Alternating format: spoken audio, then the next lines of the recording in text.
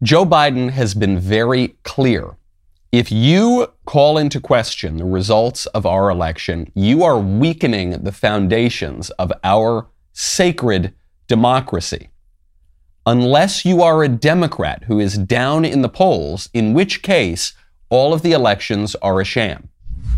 A moment ago, you were asked whether or not you believed that we would have free and fair elections in 2022 if some of these state legislatures reformed their voting protocols.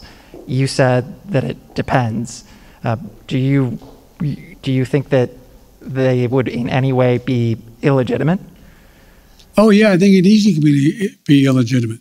Imagine if in fact Trump has succeeded in convincing Pence to not count the votes. Imagine if... In regards to 2022, sir, the midterm 2022. Elections. I mean, imagine if those attempts to say that the count was not legit. You have to recount it, or we're not going to count. We're going to discard the following votes. I mean, sure. I'm not saying it's going to be legit. It's the increase in the prospect of being illegitimate is in direct proportion to us not being able to get these reforms passed. I'm not saying it's going to be legit. Yeah, if the Republicans get their way, it could easily not be legitimate. The elections, our sacred democracy. The best part about this is that it exposes not just the Democrats for the power-hungry monsters that they are, but the squish Republicans, the Republicans for Joe Biden, for the sanctimonious, disingenuous little twerps that they always were. Because what we were told by all the squishes was, look, we might disagree with Joe Biden and the Democrats on policy issues, but there's something more fundamental at stake. This is the argument that Liz Cheney and Adam Kinzinger were making. There's something fundamental, our democracy. And so for the good of our democracy, we need to elect a man who is civil, a man who is mature, a man using responsible rhetoric, who's not going to tear down the very fabric of our democracy. And then it turns out that on every single count, when you compare Biden and Trump on every count, on rhetoric, on corruption, on scandal, forget policy for a second, where Trump obviously is light years ahead of Joe Biden. But just on all those personal characteristics, it turns out that Biden is worse than Trump on every single count. And in some cases, he's much, much, much worse than Trump. Now he is calling into question our sacred democracy as well. And the best part of that is that he's doing it because he knows that his party is headed toward disaster in November. I'm Michael Knowles. This is The Michael Knowles Show.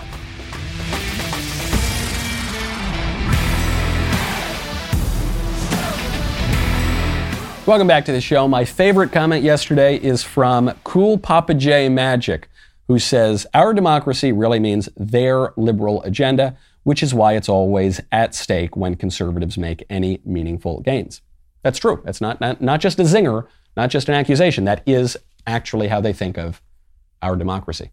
So many downsides going around our society right now. This is a great opportunity to get an upside, which is why I would recommend you check out Get Upside. Are you spending too much money on gas? You are. I know that you are because I see what the prices for gas are. Well, what if I told you that you could get 25 cents per gallon cash back every single time you fill up your tank? Well, that's not quite true. You know, there's always a catch. Everyone says, look, well, read the fine print. Okay, here's the catch. Here's why that's not quite true. Because on your first fill up, you can actually get 50 cents per gallon cash back. This is an incredible opportunity. Do not pass it up. Go to Get Upside. You go to the Google Play, the Apple Store, wherever you get your apps, you head on over there, you type in Get Upside, download the free app, use my code Knowles, Knowles, you will get 50 cents per gallon cash back on your first fill up, and then you just get the money. It's that simple. There's no catch there. Just cash back goes straight to your bank account, or if you prefer through PayPal, or if you prefer an Amazon gift card or a gift card to other companies. It's a great way to relieve some of that pressure at the pump right now. Download the free Get Upside app. Use promo code Knowles, Knowles, to get up to 50 cents per gallon cash back on your first tank. That is code Knowles. So you know that thing that Joe Biden just said? You know that thing that he just said, that the 2022 midterms easily could be illegitimate? Well, according to White House Press Secretary Jen Psaki, Joe Biden did not say that. You did not hear that. Do not believe your lying eyes. These are not the droids you're looking for. A reporter at a White House press briefing said, Jen, hold on. Joe Biden ran. For the past year, he's been running on how Trump is the worst guy in the world because he called into question the results of our elections. Now he's doing the same thing before the elections even take place. How do you make sense of that? Jen Psaki says you didn't hear what you thought you heard. President Biden said the midterm elections both easily could be illegitimate. Is he predetermining that the November elections are going to be suspect? Well, I talked to the president about this last night and this morning. He was not intending to cast doubt on the legitimacy of the 2020 election. He was actually attempting to make the opposite point, which is that in 2020, despite COVID, despite many attempts to suppress the vote, a record number of voters, Democrats and Republicans, independents too, turned out in the face of a pandemic, and election officials made sure they could vote and have those votes counted. He was also explaining that the results would be illegitimate if states do what the former president asked them to do in more than a half a dozen states in 2020, after the 2020 election, toss out ballots and overturn results after the fact. And his view is that one of the most important roles we can play now is informing and educating the public on what these laws are, on efforts to suppress their vote, and even beyond the laws, efforts in different states across the country to make it more difficult for them. Get that woman some honey mustard. She has twisted herself into a human pretzel in this kind of bizarre logic to try to answer the question. At the very end there, the reporter says, he goes, no, Jen, I'm not talking about 2020. I'm talking about 2022. And then she goes on for another 3 minutes not answering the question because it is very clear what Joe Biden said.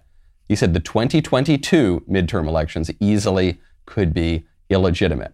So she says, no, he actually said the opposite of what he said. No, what he actually, and then the best part is she goes on to do the same thing that Joe Biden did and just keep talking about 2020. But that's not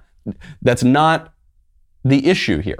So what the Democrats want to be able to do is call into question the results of an election that they are most likely going to lose and lose by a lot, and at the same time keep the moral high ground of never questioning the elections because they've spent the past year accusing Republicans of destroying our country by doing that very same thing. But it's not working in no small part because the White House can't get on the same message here.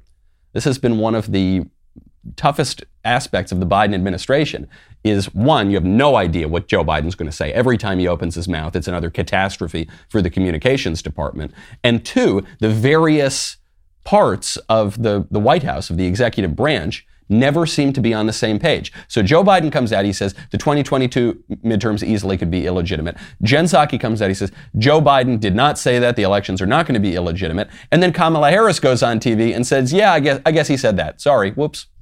Let's talk about another comment the president made. He openly cast doubt on whether the 2022 midterm elections would be legitimate. He said it all depends, which is astonishing to hear a president question whether our elections will be legitimate. We've heard it before, but not from this president. Is he really concerned that we may not have fair and free elections? The president has been consistent on this issue. And the issue at hand, I was there last night in the chamber of the Senate, and the issue is that there are two bills, the John Lewis Voting Rights Act and the Freedom to Vote Act, that have been the solution that has been offered to address the fact that around our country, states have put in place laws that are purposely making it more difficult for the American people to vote. Laws which will be felt by at least 55 million Americans, regardless of their party affiliation, their race, their gender, or their geographic location. And then this answer goes on for another 3 minutes. No, but hold on. How are the elections being stolen? How is the election illegitimate? And Kamala Harris just keeps on going with the same platitudes. Yes, absolutely. She's just one day behind the talking points. But I think she's giving the more honest answer, at least in terms of what the Democrats actually believe. I think Joe Biden is giving the more honest answer, not in terms of the reality, but in terms of what the Democrats believe. And the reality is this. The elections are legitimate when the Democrats win them. and the elections are illegitimate when the Democrats lose them. I don't think that I am caricaturing the Democrat position on this. I think they truly believe that.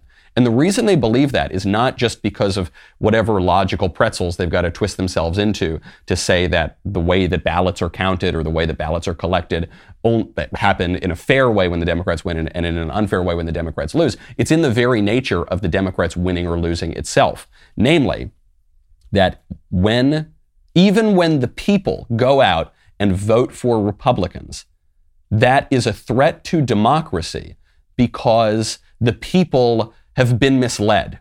The people have been led astray by misinformation. The people are laboring under a false consciousness. So they think that they want to vote for Republicans, but that's only because the Republicans have brainwashed them into voting against their interests. That itself is illegitimate because progress only goes in one direction. They have a vision of progress. And so if you are impeded from moving further along that path toward progress, something had to go wrong. And because the left conflates the ideas of democracy, liberalism, and progress, because it's all the same, because the people, if they were truly free to make their choices, they would obviously vote for progress and for the Democrats. Because of that, when the people do something that the Democrats don't like, that is a threat to our democracy. There is a twisted logic there. It's not just pure power-hungry interest politics. But it shows you that democracy does not mean what they think that it means. It reminds me of Max Boot, who yesterday said that the people voting a certain way is a grave threat. The people in America moving from the left to the right, from Democrat to Republican, poses a grave threat to democracy. On the surface, it seems to undermine the point. But there is something deeper here, and it is why the left is so vicious. It's why they are willing to do anything to win these elections. Because goodness, truth, justice, democracy, everything good in this country, in the vision of the Democrats, rides on them winning the elections. And so any means to do that is justified.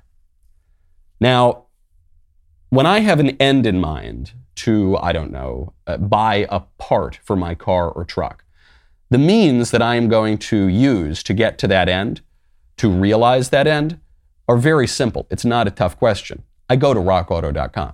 In the year of our Lord, 2022, you do not need to be wasting time at the auto parts store, at the actual brick and mortar shop. Just think about this. You need a part for your car or truck. You get in your car, you drive, well, if you can get in your car, maybe your car's broken and you can't make it.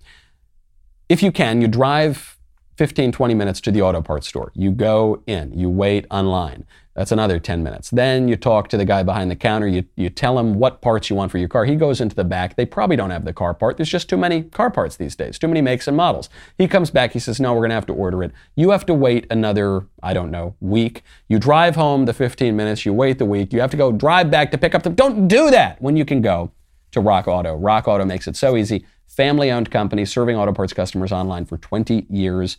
You can save 30%, 50%. Sometimes on these auto parts. You get the same prices for pros and do-it-yourselfers. It's never gimmicky. It's not that you have to log in on Tuesday morning and you'll save 15%. No, it's always reliably low prices. Head on over there right now. Why spend up to twice as much for the same parts? Go to rockauto.com right now. See all the parts available for your car or truck. Then write Knowles, Knowles, in their How Did You Hear About Us box so they know that we sent you. Speaking of blunders that Joe Biden has talked himself into, Joe Biden discussing the potential illegitimacy of the election is not the dumbest, most catastrophic thing that he said in recent days. That would probably be Joe Biden's invitation, practically speaking, invitation to the Russians to invade Ukraine. Russia will be held accountable if it invades, and it depends on what it does. It's one thing if it's a minor incursion and then we end up having a fight about what to do and not do, et cetera. But if they actually do what they're capable of doing with the force amassed on the border, it is going to be a disaster for Russia if they further invade you. I wanted to follow up briefly on a question asked by Bloomberg. You said that Russia would be held accountable if it invades, and it depends on what it does. Are you saying that a minor incursion by Russia into Ukrainian territory would not lead to the sanctions that you have threatened, or are you effectively giving Putin permission to make a small incursion into the country? Good question. That's how it did sound like, didn't it? Yeah, when I said that we wouldn't do anything if Russia only invades part of Ukraine, I guess it sounded like I said that Russia could invade part of Ukraine. Yeah, I guess. Anyway, moving on. Next question. It sounded like that because that's exactly what you said, and he doesn't even try to correct it. This is probably the worst case scenario because here Joe Biden is not standing firm with Ukraine and saying, do not invade Russia. There are going to be serious consequences if you invade Ukraine.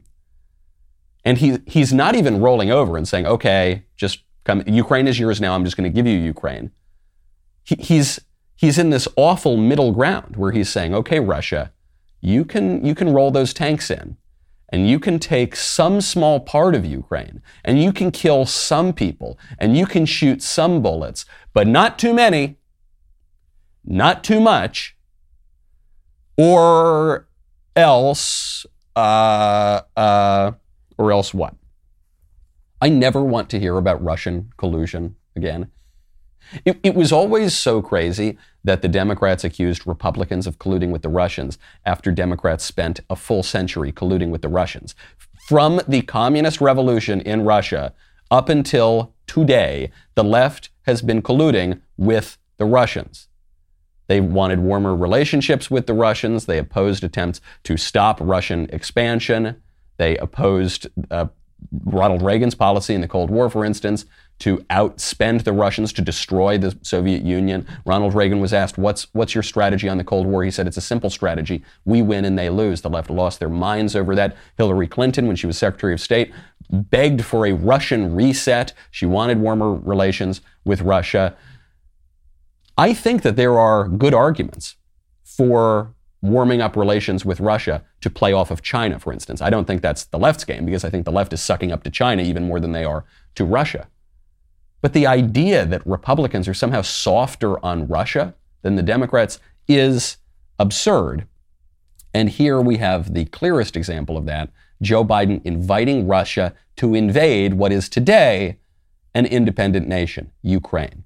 More proof that the left projects. And it's a really important lesson because when you're in the moment of getting some accusation from the left, your instinct is to defend, your instinct is to take it seriously, your instinct is to try to reason your way out of it. I don't think you have to do that. When the left comes out and calls you a racist, probably the clearest example, you don't need to defend yourself. You don't need to explain to them why you're not a racist. The Democrat Party is deeply, deeply racist. It views politics through the lens of race, much, much more so than Republicans do. The Democrats are advocating policies which create racial hierarchies and reward some races and punish other races. You don't need to take it seriously when they call you that. Just laugh at them, maybe give them a couple of words that aren't happy birthday, and go on your merry way. Certainly the same thing is true with when they tell you that the Republicans are colluding with Russia. You don't need to explain how you're not really colluding with Russia, and actually Trump was misunderstood when he said this or that. Just laugh at them. They're just projecting. They've been colluding with Russia for a century. Nowhere is the left's projection clearer than on the science. We got some great news from the CDC. The first level of the news is that the CDC has concluded that natural immunity is better than the vaccine at fighting the Delta variant of the coronavirus. But that's not the best news. The best news, as far as I'm concerned about this headline, is that we were right yet again. We were right yet again. It was only the conservatives who, for the past 2 years really, have said that natural immunity offers strong protection against viruses, and specifically against the coronavirus. We suspected that natural immunity would work.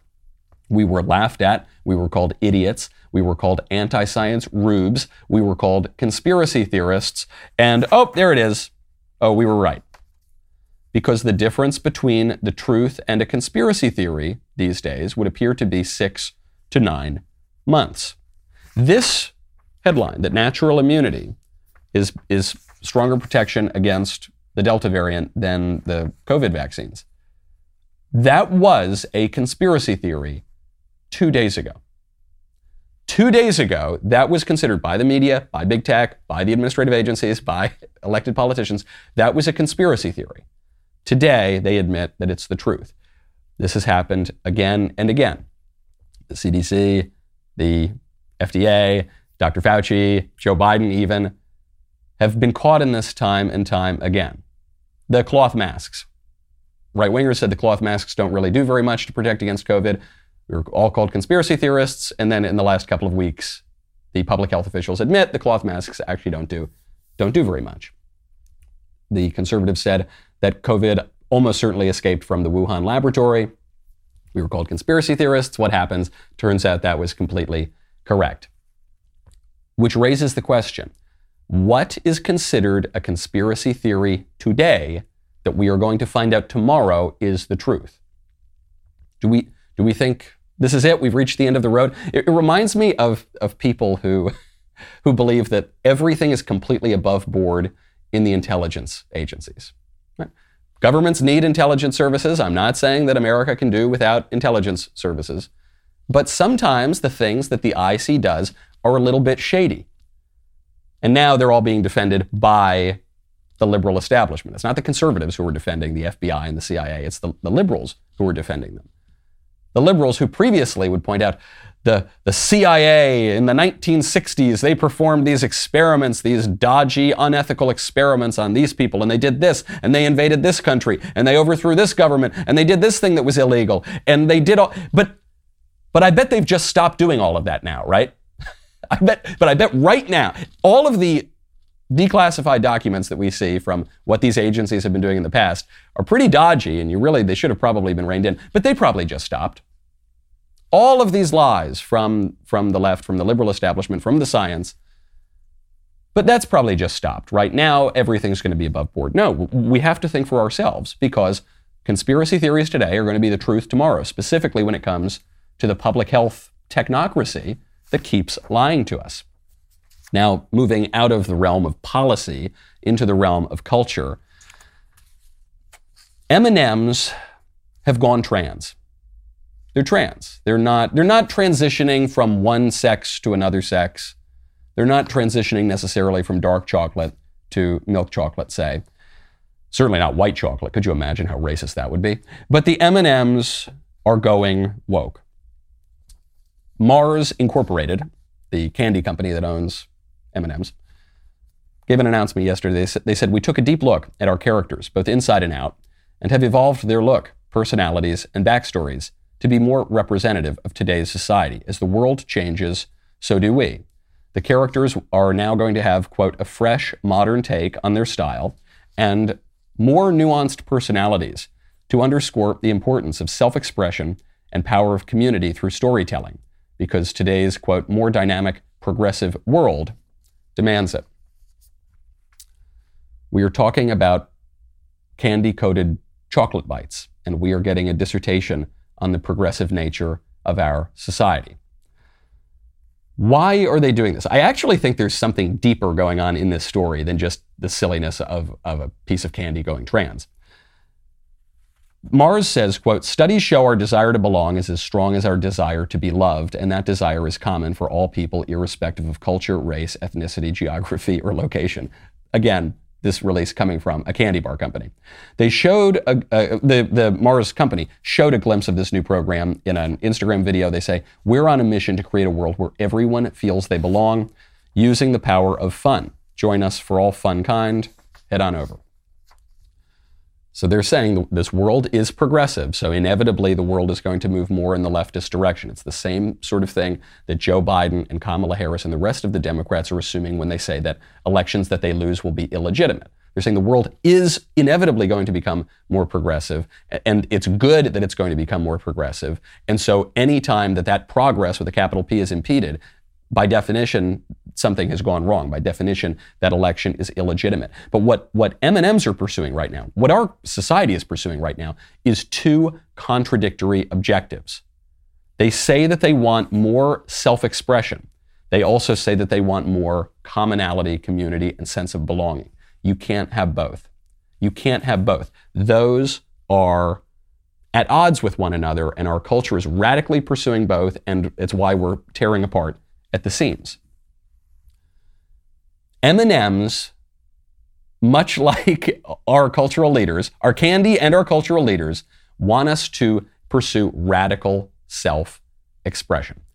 Meaning, if you're a man and you think you're a woman, then you better dress up in dresses, you better wear high heels, you better rub some lipstick all over your face. Frankly, you should probably mutilate your body, you should go under the knife, you should pump yourself full of hormones, because that's your true self-expression. Now, I don't think that really is your self-expression. I think that yourself is more than just your delusions. I think your body has something to do with yourself. I think reality has something to say about yourself. But in the views of our modern world, the cultural leaders say, whatever whim or fancy you've got, you need to express that. But also, gosh, we're all so lonely. We're also isolated. We don't even seem to be able to speak to one another anymore. We don't seem to speak a common language. And so what we really want also is community. We all want to be included. We want to be together. But if everybody is off, speaking their own language, not talking to one another, not regarding the demands or views of their neighbors, if everyone is off forming their own, to quote Anthony Kennedy in one of the dumbest Supreme Court decisions ever, Planned Parenthood v. Casey, which has a lot to do with what we're talking about right now, because we're here in DC at the March for Life. If everyone's doing that, forming our own concept of existence, we can't have community. We've got to find a middle ground here. We've got to pick, frankly, because we've gone so far in one direction that we don't have anything left in the other. We've gone so far down the radical self-expression rabbit hole that we don't have any community left anymore. And so the answer to this is to limit self-expression. The answer to this is to place some limits upon this mistaken view of liberty we have, which is nothing but licentiousness and delusion. It's a problem not just for the left is pushing it, obviously. It's a problem for the right, too. We too are pursuing a radical individualism, and it is tearing the country apart at the seams. We need to recognize that license and liberty are different things. When the left talks about the liberty to go get an abortion, they're describing a license. There is no such liberty. And that's what we're going to be talking about over the next couple of days. This is the March for Life. It's the 49th annual March for Life. Been going on every single year since Roe versus Wade created a fictional right to an abortion. And there is a lot of hope this year that Roe versus Wade is not going to make it to 50, because there's a case before the Supreme Court, Dobbs versus Jackson Women's Health Organization, which could overrule Roe and could overrule Planned Parenthood v. Casey, which was the case in the 1990s that reaffirmed Roe versus Wade. And you know what's going to happen then? Is that the end of the pro-life movement? No, that's only the beginning of the pro-life movement. For a long time, the conservatives said, and the originalists and the textualists, they said, if Roe versus Wade is overturned, that is not going to outlaw abortion around the country. It's just going to send it back to the states. And if you're in Tennessee and you don't want abortion, you should be able to talk to your fellow citizens, talk to your legislators, pass a law and say no abortion. And if you're in New York and you're a bunch of degenerates, then you should be able to talk to your neighbors, persuade them, talk to your legislators, and have abortion up until the moment of birth. That's democracy in action. And what the left would say is, you guys are being disingenuous. You don't really just want to return this to the states. You want to outlaw abortion nationwide. And to that I say, yep, you got us. Guilty as charged. Yes, it is not enough to, it's wonderful. We need to overturn Roe versus Wade. I'm very eager if we can get that, if we can send abortion back to the states. That's a great step in the right direction, but it's not the end of it. I don't really care about the procedural victory of who decides whether or not to kill kids. I care to some degree, but it's not the be-all and end-all. What I really care about is the substantive issue of ending abortion. The left focuses on progress.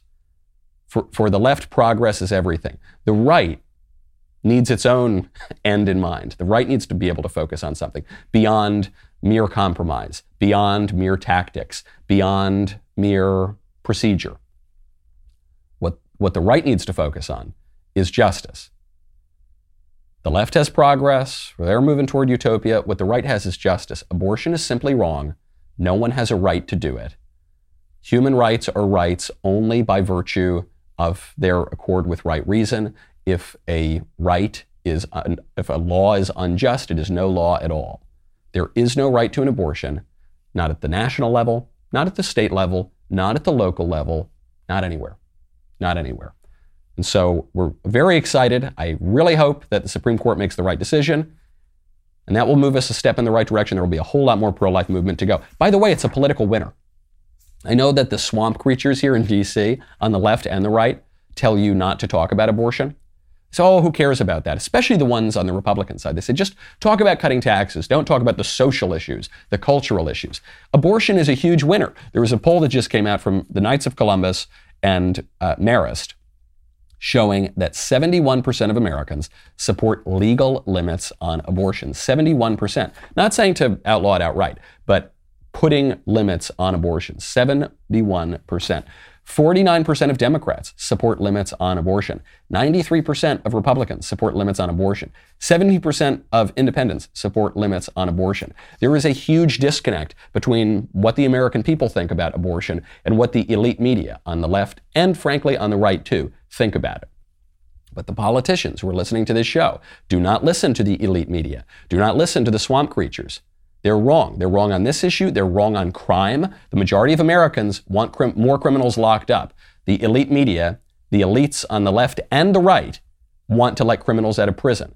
They even got Trump to pass a jailbreak bill. It was politically probably the stupidest thing the guy ever did. And tone deaf. The guy's got a really good sense of what his people want. But he was persuaded by these elites in D.C. to undermine that. The other one is abortion. The majority of Americans want to drastically reduce abortion. The elites on both sides don't want to do it. Well, immigration rather, not abortion. Abortion is a similar issue. It's popular to limit abortion even among young voters. There was a poll just released by the Students for Life in America. Found that most millennials and Gen Z Americans do not share Joe Biden's radical abortion views. I sound like Joe Biden as I keep tripping over this because it's a very important issue. The poll found 80% of younger Americans believe that they should have the right to vote on abortion-related policies in their state, meaning the Supreme Court should not acknowledge some national right to abortion, some constitutional right. 80% of Gen Z and millennials. That's up from 66% who gave that response just last year. Abortion is it's a sacrament really, I suppose, of the feminists. And the feminists broadened it out to the left in the 1960s. Younger generations are less persuaded by that. And I don't think it's a coincidence. The feminists have peddled delusion. The feminists peddled this idea that men and women are exactly the same, and a woman needs a man like a fish needs a bicycle. And people had to go along with that. And I think that the younger generations, millennials, and especially Gen Z, are not interested in delusion. I think this is why younger people, when they come into religion, for instance, when they return to the church, they tend not to go to the happy, touchy-feely, squishy churches. They tend to go to the Orthodox churches. They tend to go to the hard-hitting truths. I think that these younger generations are much less interested in autonomy than Gen X and the boomers. And I think they're much more interested in truth. And we need to push for that. Yes, overturning Roe versus Wade would, in a way, diminish autonomy. We would have more political autonomy, meaning communities would have more of the right to pass their own laws. Women would have less personal autonomy to kill their own kids. But truth and justice would be served. The truth that the baby is a baby and the baby should not just be killed. And the justice of the whole thing. It is simply wrong. Everywhere it is simply wrong. This is a great example of conservatives using the politics to affect the culture. We just did it. Daily Wire just did this. We sued the Biden administration. We brought this lawsuit about Joe Biden's OSHA mandate. The court granted our point. And then Starbucks, this major, usually woke corporation, Starbucks ends their own employer mandate. All because Daily Wire brought a lawsuit up to the Supreme Court. We used the government, and we found out that culture sometimes is downstream of politics too. Very important on the mandates, very important on our public health tyranny, much more important on this issue of life. So everyone who's out there marching, this is great. Hope to see you out there. But the march is just beginning. Now, speaking of sexual issues, you may have seen this video going around of Matt Walsh, the best-selling LGBTQ children's author of Johnny the Walrus.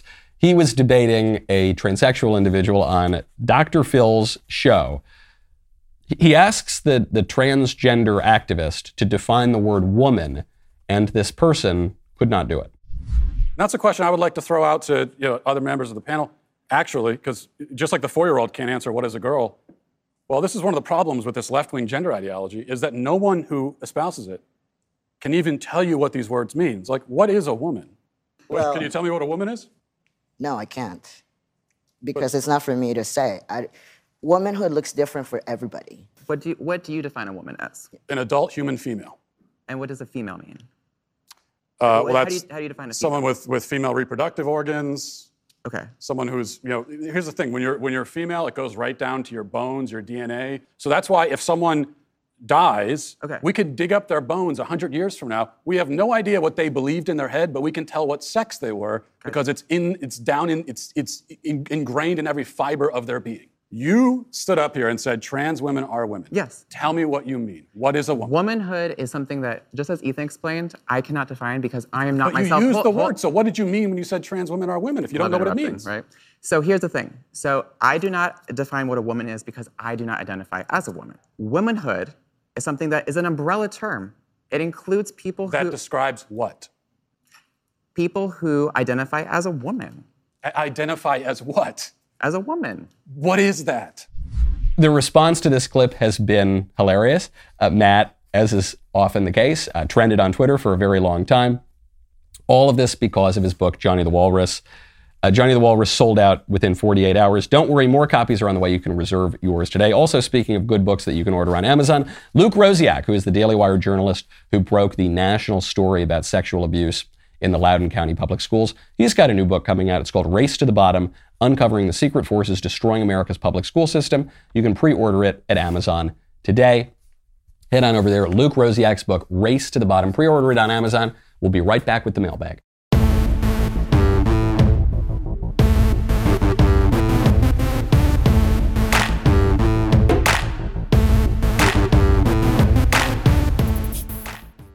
Welcome back to my absolute favorite time of the week when I get to hear from you in the mailbag. First question up from Sarah. I have to admit, I have a hard time totally agreeing with you on some of the traditional roles of women.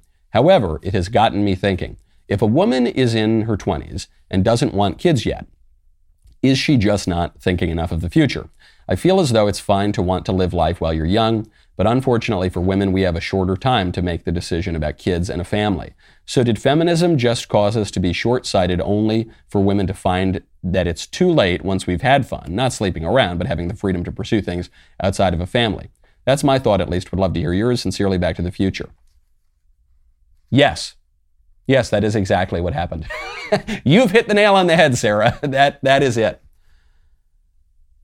The libs convinced women that having a child is a terrible burden that should be avoided at all costs. And if you do, if the condom breaks, if all of the contraception that's being pushed on the culture, if that fails, then you really ought to just kill your kid. Why? So that you have the freedom to go be a middle manager at the widget factory. Because rocking the cradle, the hand that rocks the cradle is the hand that rules the world. That's what we used to think about it. That's terrible. That doesn't do anything. Raising a real life human being that was made inside of you, that loves you more than anyone will ever love you, that loves you because you're his entire world, and raising that human being is much less important than doing spreadsheets for Mr. Smith at the widget factory. That's much more gratifying, we were told. Because then, if you don't have any kids and you don't have a family and you just work at the widget factory, then on Sundays, you can go to brunch with your girlfriends and you can drink Bellinis and you can have that avocado toast. And maybe you can go to yoga afterward. You're probably going to want to go to yoga before, after you have that big brunch and mimosas with the girls. And then you can go home to your very clean, put together, very expensive New York City apartment and not have any responsibilities. Maybe you'll go out, get a couple more drinks. And then you know what you'll do the next day? You'll go right back to the widget factory and make more money for Mr. Smith. And that's supposedly much more gratifying. Sarah, frankly, you even fall into this trap a little bit in your question. You said, look, I realize that feminists are doing this. I realize this is kind of dumb. I'm seeing your perspective, Michael. But don't you think that, where's the exact line that you use? We have a shorter time to make a decision about kids in a family. So it's fine to want to live life while you're young, but you've got to do these other things too.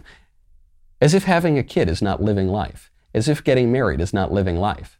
You have bought the BS premise that the Bellinis and doing the same thing over and over and just living for your own what you think are your own interests, that's living life. And then actually producing life, or settling down and having a family, or frankly, if you don't want to get married, going into religious life, or consecrating your singlehood, or becoming a missionary, or joining the military, or whatever, that is not living life. It's the opposite. Drew Klavan makes this point. When you have a child, it's not that your life gets much, much better in all ways. It does get a lot better, but in some ways your life gets kind of worse and more difficult. It's not a better or worse thing. You just get more life. If we're really talking about living your life, you get a whole lot more of it when you commit to society, settle down, and especially if you are lucky enough to have kids. From Benji. All right, my sermon is over. From Benji. Hey, Michael, thank you for making the show. I listen often. I have a question relating to a friend of mine. She says it happened where she dreams and the thing she dreamed about comes true. For example, she had a dream about a conversation with her family, and 6 months later, the conversation happened and she finished her family members' sentences.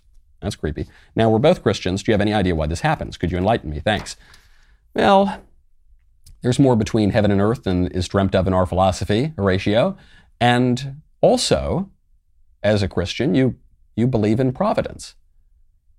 You believe in the world working in such a way that there is a logic to it, that God in his omniscience knows all of things because he's outside of time and space, and that we have our free will, but also there is such a thing as grace. There is also such a thing as providence. There's a great line from Alexander Pope who says, "All nature is but art unknown to thee, all chance direction which thou canst not see." This was a line that my friend Father George Rutler mentions in a book called Coincidentally, about all of these strange historical coincidences. It's a delightful book, but what's going on with your sister? I don't know. It might just be a coincidence. Might be the veil of providence, getting a little peek through there. But it's a wonderful thing. Whenever these sorts of coincidences, providence, whenever you see providence like this, I really love it because it reminds me, not that it tells me my future, not that it tells me that I have to go do this thing and not this thing necessarily, just reminds me that God is there. There is such a thing as providence. There is a plan. That's a great, comforting fact. From Nate. Michael, I have a friend that used to be a very strong Christian, was highly active in her church, but now says she no longer believes in the Christian God. Her main arguments are that she feels that God cannot be all-powerful and all-good. She says this because if God created everything, then he had to create sin as well. She also believes that if God is all-powerful, that human beings are simply robots following orders and don't actually have free will. I'd love to hear how you would respond to this matter. Well, she's clever because I think she's probably realized the problem in her logic. And so she's trying to make up for that problem by denying a facet of reality. Namely, she says that if God is all-powerful, then God had to create sin. But that's not true. Not only is that not necessary, but that's not what happened. And that's not what's in the Bible. And that's not what Christians believe. What God could also have done, that he actually did do, is he could have created beings made in the image and likeness of God with free will. And those beings, having free will, could turn away from God, which is the essence of sin. And then sin and death could pervade the world as they did, not through God's making, but through the poor choices of human beings with free will. So your friend, I think, intuiting this, says, okay, well, there we go, free will answers that. So then I've got to just deny free will. She says that if God is all-powerful, human beings are simply robots and don't have free will. Why? Why is that the case? Why does that fall? If God is all-powerful, why can't he create a being with free will? Now, your friend's argument doesn't make a lot of sense at all, because free will simply answers that. Now, you might say, okay, well, if God is all-powerful, or even more to the point, if God is all-knowing, if he's omniscient, then how on earth do human beings have free will? If he knows what you're going to do before you do it, then are you really the one making that choice? Yes, you are. The way that you can resolve this tension is that God is outside of time and space. So God is seeing all things that have ever happened and will ever happen outside of that linear progression of time. That's one way to try to visualize this. Obviously, you're not going to be able to comprehend it because we're living in time and space, and this is a very tough concept to wrap your head around. Some Christian heretics want to resolve this problem by denying free will. Some Christian heretics want to resolve this problem by denying grace and providence, or God's omniscience, or whatever. The real answer is that free will and grace work together. They exist together. I once heard it described as being like a waltz. When one is waltzing, you can't always quite tell which partner is leading the other partner. They kind of dance very gracefully together. From Kate. I have an unusual problem, Michael. I've struggled with large breasts my whole life. I know the first reaction guys have when they hear this. I guess I just demonstrated that reaction. However, it can be difficult to work out, clothes are a struggle, and more importantly, I have chronic back pain. What is the general Christian consensus on surgeries like breast reductions and even breast implants? Well, those would be two different issues. On the question of a breast reduction, if it's a medical problem and you're having a surgery to improve your health and solve a medical problem, there would be nothing wrong with that. And you can bring in breast implants on this aspect of the question, because I don't see how getting breast implants would help your problem. It seems like it would hurt your problem. If the reason that you're having breast surgery or any other kind of cosmetic surgery is for your own vanity, if it's for your own desire to incite lust among people, that would be no good. If you're having a breast surgery like breast implants, for instance, that destroy mammary glands, that destroy working organs, that would be no bueno. That's not something that you would be permitted to do in the Christian understanding of things. But if you're going to get this surgery just because you're going to break your back otherwise, that's perfectly fine. You don't have anything to worry about there. From Dan. Michael, another relationship question here. It's all these relationship questions. Related to my friend group from high school. I'm vaccinated, one of our friends is not, which has caused my other more COVID-crazy friends to ostracize not only him, but me as well, since we live together. They've started to use seeing them as a carrot to try to get our friend to take the Fauci ouchie, saying that they would want to hang with him if he would only get the jab. To me, this is pretty unspeakable, because I would never abandon my friends regardless of our differences, and I refuse to let this be the wedge that ends 10 years of friendship. Why are they choosing this moment in the pandemic to make a big deal about the vaccine, and what are some strategies to convince them to switch direction on this BS? Sincerely, you can't make new old friends. You can, but you can't have a one-sided friendship either. Takes two to tango. And if your friends are saying that their cult of public health is more important to them than your friendship or than their friendship with your roommate, then that's their call. And you can't debase yourself by saying, please be friends with us. Please, come on, please, guys. And I wouldn't inject yourself with an experimental drug just to try to win the approval of your friends. They're doing it because they've been convinced by the media and by the liberal establishment more broadly that this is a holy crusade, that they're saving the world by telling everyone to take this new drug to avoid getting the cough. But they seem sincerely to believe that. And when people adopt new religions, when they take on new religious views, especially when they join a cult, one thing that goes along with that very often is they're told to break their old relationships. This is true even beyond these awful kinds of cults. It's true. If a guy's hanging out with a bunch of drunks, and he's a drunk himself, and then he decides to get sober, and he goes to Alcoholics Anonymous, one of the first things he's going to be told to do is to stop hanging out with all his drunk friends at 3 a.m, to break some of those toxic relationships, because it's going to be much harder to recover without them. When you join a cult, the cult leader will tell you, don't talk to your friends and family anymore, because that's going to pull this new initiate away from the cult. And your friends are dealing with that with their cult leader, Dr. Fauci. You can't do anything about it. I'm sorry to hear it. You're right, you can't make new old friends, but your friends sound like a bunch of schmucks, so try to wait it out, but I don't think you're going to necessarily reason them out of this. If they choose your friendship over Dr. Fauci, that's a wonderful thing. And if they don't, too bad for them. From Jake. Mr. Knowles, I got into a discussion with some friends about lucid dreaming. I had always thought it was a random thing, but some people practice and do tricks to help bring about this state of dreaming. This sparked a debate on lucid dreaming being demonic and not something to be messed with. What are your thoughts on lucid dreaming? Lucid dreaming is when you're having a dream, but you're aware that you're in the dream. And so, well, really what that means is you can just sleep with that lady that you find attractive. I think that's what you're getting to. That if you're in this state of lucid dreaming, you can commit a sin. And it's not really a sin because you're not really doing it, because you're dreaming. This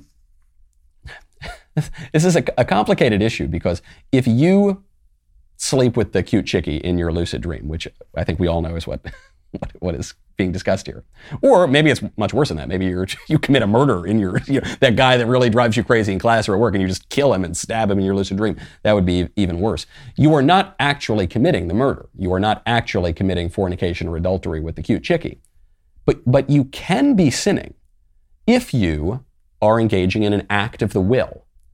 So if you are practicing lucid dreaming and trying to bring this about so that you are actually using your will to entertain impure desires, to bring about all of these fantasies willfully, then you are committing a sin. And you shouldn't do that. And it's creepy. There are more interesting things you can do with your life than just trying to dream about how you can fly or do less, also delusional but less savory things. Final question. This one actually, I guess, is related, from Noah. Dear Prophet Knowles, I want some advice on how to overcome the first days, weeks, and months of porn addiction. I've tried to quit countless times. I can't seem to overcome these first moments porn-free. The urges are so strong, I can't comprehend how it gets easier with time, as it only seems harder after each day. How should I deal with living porn-free during the hardest part of quitting? Well, your question is true for any addiction. You could replace the word porn with heroin or drinking or cigarettes or food or anything that you are abusing. Food is not wrong to consume in and of itself, but it can be abused to the point of even being like an addiction. So how do you deal with that? Well, there are some really practical steps you can take. I've had 2 friends who have had full-blown porn addictions where they actually sort of needed to get on a recovery plan to get out of it. And it was causing lots of problems in their life, physical problems, social problems. And so there are resources available. You can put little gizmos on your browser so that, if you go look at the naughty website, it'll send a text to your mom, and you probably don't want that to happen. That would be one thing to do. One thing from the Catholic perspective that I would say, if you're trying to break any kind of habitual sin, is go to confession. It's the laundromat for the souls. And whether you believe that there is something spiritually edifying about that, I obviously believe that there is. But even if you think that's all bunk, I will just tell you as a practical matter, when you need to get on your knees and tell a priest all the dirty, rotten, terrible things you do, that is quite an inducement not to do them anymore. Because when you want to do them, when you have the impulse to do that, in your case, I guess, looking at porn, you will think, I don't want to have to go and tell the priest that I did that, or I don't want to have an email sent to my mother or my friend or my wife or my buddy or anything else like that. So you can set some practical things in place. You also need to recognize that you're probably going to stumble. If you're in this full-blown kind of addiction, you're probably going to stumble. Don't let the stumble lead you down a binge. Don't let the fact that you've been sober for 20 years and you have a beer and now you're going to go on a 3-week bender. Don't do that. If you have the beer, that's wrong. You shouldn't have done that. It's a risk. It's the near occasion of sin. But just stop. You can stop. And you have to recognize that moral culpability for habitual sins is less strong. Because you are not in full command of your will, and so you've got to work on that. You got to work to develop your addiction. Well, you got to work to get out of that addiction. You got to work to cultivate those virtues. So I wouldn't go too hard on yourself, but I would make sure that you do not put yourself in the near occasion of sin. If you always look at porn in some room of your house, don't spend time in that room. If you always look at porn on one device or another, don't use that device as much. Set up those safeguards, and you're not the only one struggling with this. So recognize porn is all around the culture. Unlike heroin, which, by the way, heroin, at least for now, is illegal. Something like porn is everywhere. It's actually encouraged. So it's very difficult, but stay strong. You're one of the many hundreds of people who have written in with this exact question on here. Other people are obviously struggling with it too, and wish you the best of luck. I'm Michael Knowles. This is The Michael Knowles Show. See you Monday.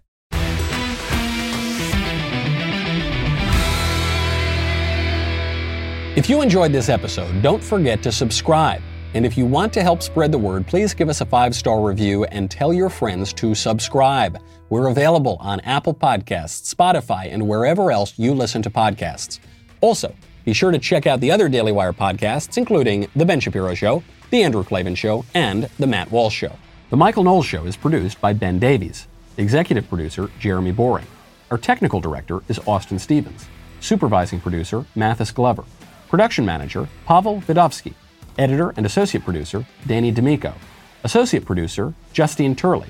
Audio mixer, Mike Coromina. And hair and makeup by Cherokee Hart. The Michael Knowles Show is a Daily Wire production. Copyright Daily Wire 2022. Hey everybody, this is Andrew Klavan, host of The Andrew Klavan Show. You know, some people are depressed because the Republic is collapsing, the end of days is approaching, and the moon's turned to blood. But on The Andrew Klavan Show, that's where the fun just gets started. So come on over to The Andrew Klavan Show and laugh your way through the fall of the Republic with me, Andrew Klavan.